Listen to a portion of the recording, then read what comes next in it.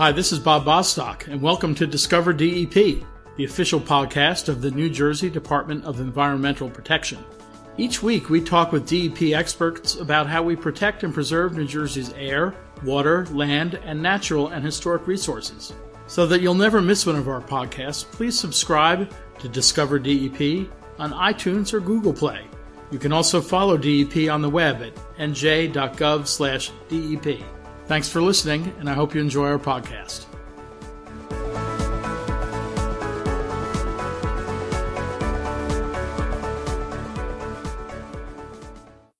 Hi, this is Bob Bostock, and welcome to another edition of Discover DEP. Today we are joined by Wayne Henderek, Resource Interpretive Specialist at the Washington Crossing State Park Nature Center, to talk about maple sugaring. Now, most people, when they hear about maple syrup or maple sugaring, probably think of Vermont.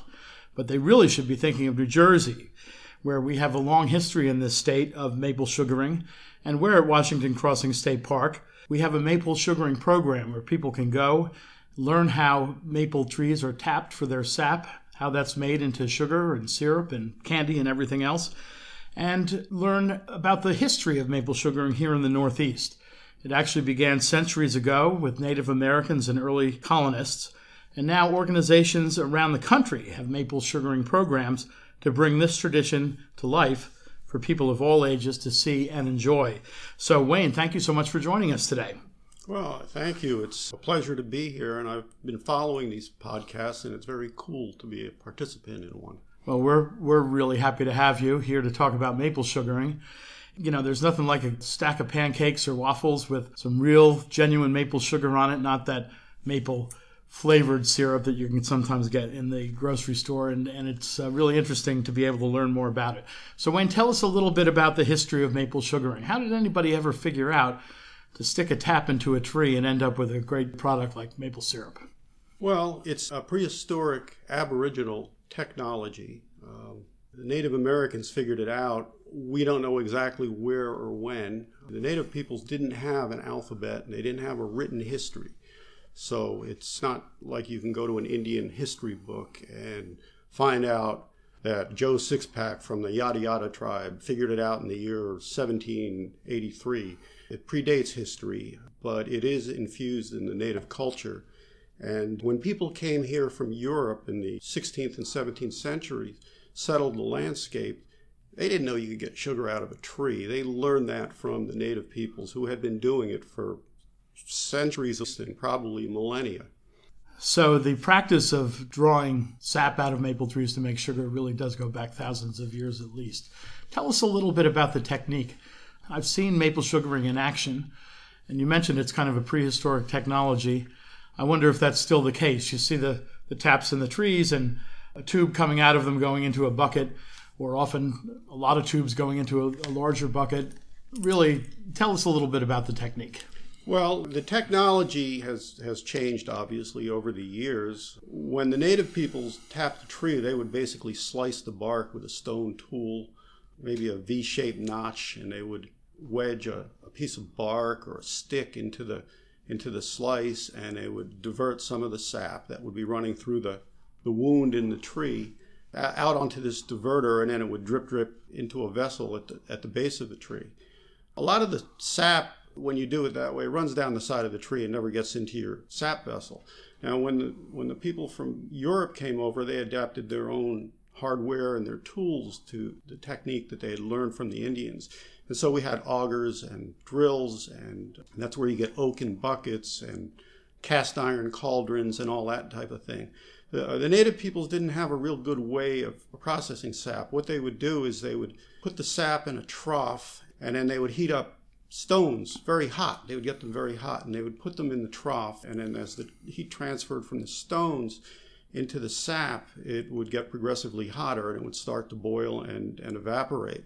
When you can hang a pot or a vessel of some type directly over a heat source, it goes a lot quicker. It's a lot easier to make it, and it's easier to keep the sap and the syrup clean. You want to keep it clean because it is a food after all. So then the Europeans adapted the technology. There are some innovations in modern technology now with oil and gas-fired evaporators. And as you had mentioned, instead of having individual sap vessels hanging on trees, you now have tubing coming off in a commercial sugaring operation where the sap is collected at a central location. And that makes the whole process a little bit easier. They also now have these reverse osmosis apparati, which pre-process the sap more or less, so that you don't have to boil it quite as long as you do otherwise. Now, why does the sap have to be boiled? Well, because the sap is about 97% water and only 2 to 3% sugar, and the idea is to concentrate the sugar. So when you boil the sap, you're driving off the water, and the sugar and a few other trace materials stay in the pot.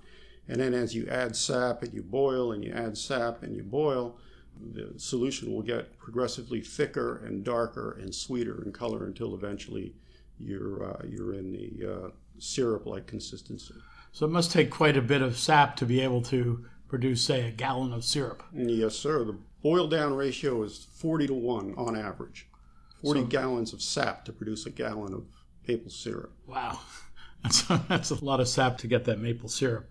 So once it's boiled down and turns into the syrup, what are the other uses that take place with the syrup besides pancakes and waffles? Well, there's a number of different products that you can derive from maple sap. One I just learned about last year. It's a sweet beverage, a tonic-like product that's packaged very much like iced tea, and I'm not sure what it's called, tree water or something like that, and it's basically just a sweet drink made from semi-processed sap. In addition to that, you have different grades of syrup, from the grade A light amber, the highest quality type syrups, and then you have the grade B darker cooking syrups, and then there's different types of maple candy. There's hard maple candy, there's soft maple candy or maple cream, and then there's a waxy candy type product we call sugar on snow. There's maple molasses. There's even a product called maple beer. Really? So a full range of products. Yes, sir. I understand at Washington Crossing State Park, in the late winter, early spring, we do maple tapping demonstrations. Could you tell us a little bit about those demonstrations? Sure. I've been doing this for as long as I've worked in the park, and I'm in year 32 at this point. And every year I go out and tap the trees. It's a very good interpretive program for a number of reasons. You can go in so many different directions with it. You can teach science, you can teach history, you can teach folklore. So you have all these different subject matter that you can infuse into the process. And then you can get people out in the woods at a time of year they're not inclined to come outside. So it's a very good interpretive program, and we do it for school and scout and homeschool groups. We do 4 public programs a year, and it's always worked very well over the years. It draws a crowd, and you wouldn't think maple syrup, I mean, who cares? It's maple syrup, but it's just a very interesting process. Now, can any sort of maple tree produce the sap that's used for syrup, or is there just one particular type of maple tree that can be used? Well, at the park, we tap sugar maples. We have a lot of them, for starters. And it turns out that sugar maple has the sweetest sap of any of the other trees. Hence the name sugar maple. Correct. Red maple is a very close relative of the sugar maple, and people do tap red maples. The problem with that is instead of boiling 40 gallons of sap down to get a gallon of maple syrup, you're probably going to be boiling more like 50 or 60 gallons of red maple sap to make a gallon of maple syrup. Silver maples can be tapped, as I understand. I've never tapped one. The interesting thing about silver maples is the sap smells really bad, but apparently it makes good syrup. I've heard of people tapping sycamore trees. I once tapped a black birch. I thought I was going to get birch syrup, and I was surprised and a little bit disappointed to find out what I ended up with was very much like maple syrup. It didn't have any birch flavor in it at all, except it wasn't as good as maple syrup. Wayne, how many gallons of sap will a tree produce in a sugaring season? Maple trees are very finicky, very dependent on the weather. They run when you have basically good weather. If it gets warm and it stays warm, they don't cooperate. If it gets cold and it stays cold, they don't cooperate. If it gets stormy, they don't cooperate. You really need that freezing nights and thawing days. So because the weather is so unpredictable this time of year, you don't have a consistent sap flow. Some days the sap will run very briskly, and other days it won't run at all. I collect anywhere, on days the sap is running, anywhere from a third of a gallon to maybe a gallon and a half per tap. You can get 10, 15 gallons of sap from a tree over the course of a season. But again, it's all completely dependent on the weather. And again, you can get 15 gallons of sap, but to get a gallon of maple syrup, you're going to have to get another 25 gallons to get that gallon. Well, that's right. You really can't deal with small quantities of sap. All you'll end up with is burnt syrup. So what you do is you use the sap you have in a given day, you boil it down, and then you add to it the next day, and then you add to it the next day, and when you put a quantity of sap through, then you finish it. Can you take us through the process that you use in these demonstrations to tap a tree? Kind of step by step, what do you do? Well, the demonstrations start out as an indoor program, a PowerPoint presentation where I discuss history and folklore and the science and all of that. And then we go outside. I show folks how to identify a sugar maple. And then sometimes there's a little game involved, a tree tagging contest where I'll rip off a piece of masking tape and give everybody a piece and a crayon and say, go out and tag as many sugar maples as you can find. Then we'll pick one of the trees that gets tagged by the participants will be selected if it's of the proper size. And I'll demonstrate how it's actually tapped. And that simply involves drilling a hole in the tree at a few feet off the ground and inserting a hollow tube called a spile and tapping it in so it's secure. And then maybe a nail to hang a bucket on and just letting it drip into the bucket. Now, obviously, we don't wait there for the bucket to fill up because it'll take a day or two. Hike to the nature center, and there's always a fire going. I'll have some volunteers that help me with the event, and we'll have some sap on the fire, and I'll demonstrate how the sap is processed into maple syrup. So how long does the program last? A couple hours? About an hour and a half. An hour and a half. And do people need to make reservations for the program? Or yes. They do? We take reservations for group programs, and for the public programs, advance registration is necessary, and it's first come, first served. And that can be done online? No, sir. We do it in real time. You need to call the Nature Center. Call the Nature Center. Well, we have on the description of the podcast the phone number that people can call to make reservations to participate in one of these maple sugaring demonstrations. Very good. Does the process harm the tree at all? Whenever you're putting a hole in a tree, you're running the risk of introducing an infection. I haven't had too much of a problem in all the years that I've been doing this and in all the trees that I've tapped, but it is always possible. You don't want to tap a tree that's any younger than 8 to 10 inches in size, in diameter at breast height, 8 to 10 inches, and we call that DBH. If you do that, you can damage the tree by taking too much of the nutrients it needs to grow from it.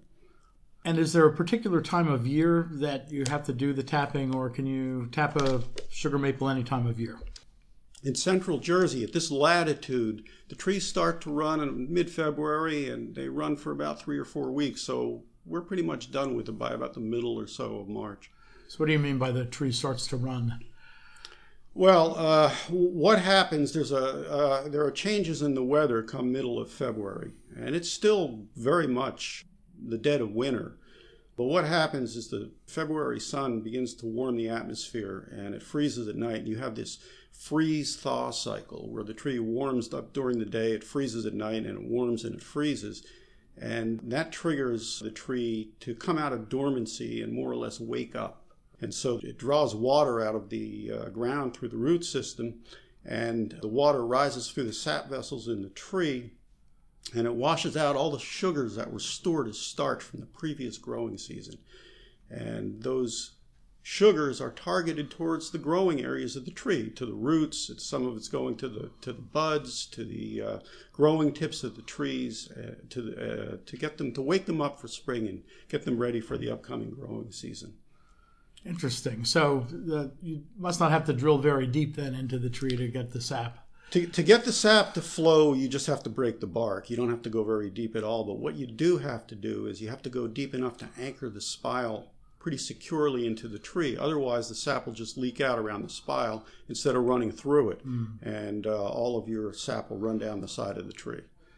And can you tap the same tree 2 years in a row or 3 years in a row, or is it better to kind of tap different trees and give them a chance to heal? No, you can tap the trees every year. In fact, you can tap trees multiple times in a given year.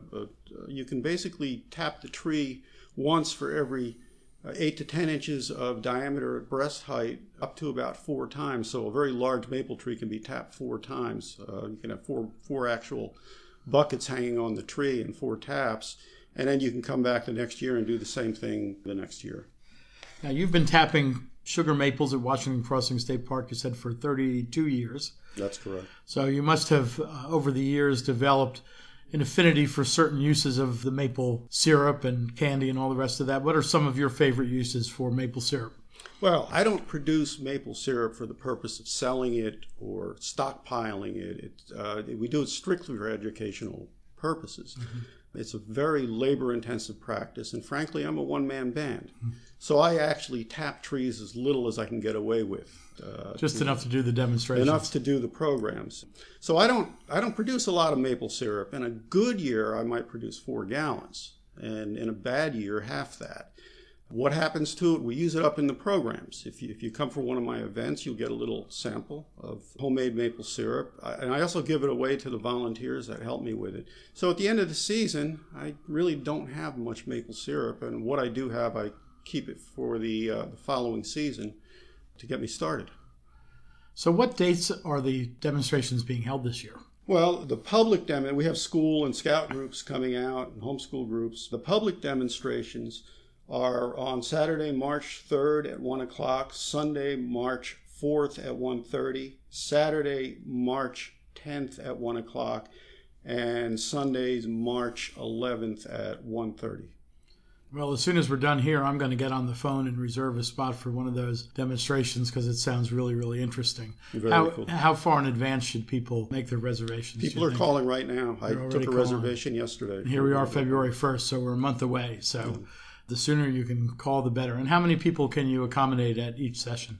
25 or 30. On the outdoor portion of the program, the size of the group is not really a factor, but because it starts indoors, I need to make sure I have enough seating for folks, and the building can accommodate 25, 30 or so.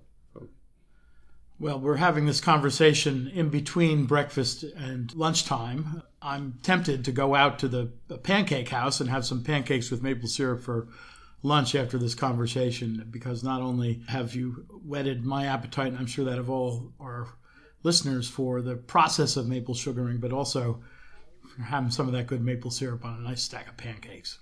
Well, make sure you get the real stuff. If you go into the grocery store, the average product that is marketed as a pancake syrup isn't real maple syrup at all. It's corn syrup, and if it has any real maple flavoring at all in it, it might just be 1 or 2%. The real stuff, pure maple syrup, is expensive, and you can buy it in the store, but you're going to pay a premium price for it. So you have to really read those labels before you pick something up. Make sure you're getting pure maple syrup. If you're looking for the real stuff, you got to read labels. That's great. Well, Wayne, I want to thank you so much for being with us today. This is fascinating. It's interesting to think that a practice that has gone on in this continent for thousands of years is still being carried on, really with some changes in the technology, but the basic principles of it have pretty much remained the same. So it puts us in touch with the historical roots of North America and the United States all the way back to colonial days. And also just really is another example of how in our state parks there's really something to do in practically all of our state parks year-round. Of course, they're visited most frequently in the warmer weather, but here in the midst of winter, you can go to Washington Crossing State Park on a couple of weekends in early March and learn more about maple sugaring. This has been a very interesting conversation, and I really appreciate your taking the time out to be with us today. Thank you. Well, absolutely. And come on out.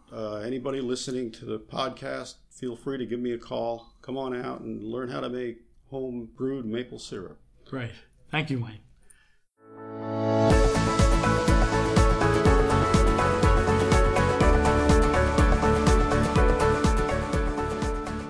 Thanks for listening to Discover DEP. If you have comments on the podcast or ideas for future podcast topics, please email us at podcast@dep.nj.gov. Enjoy the rest of your day.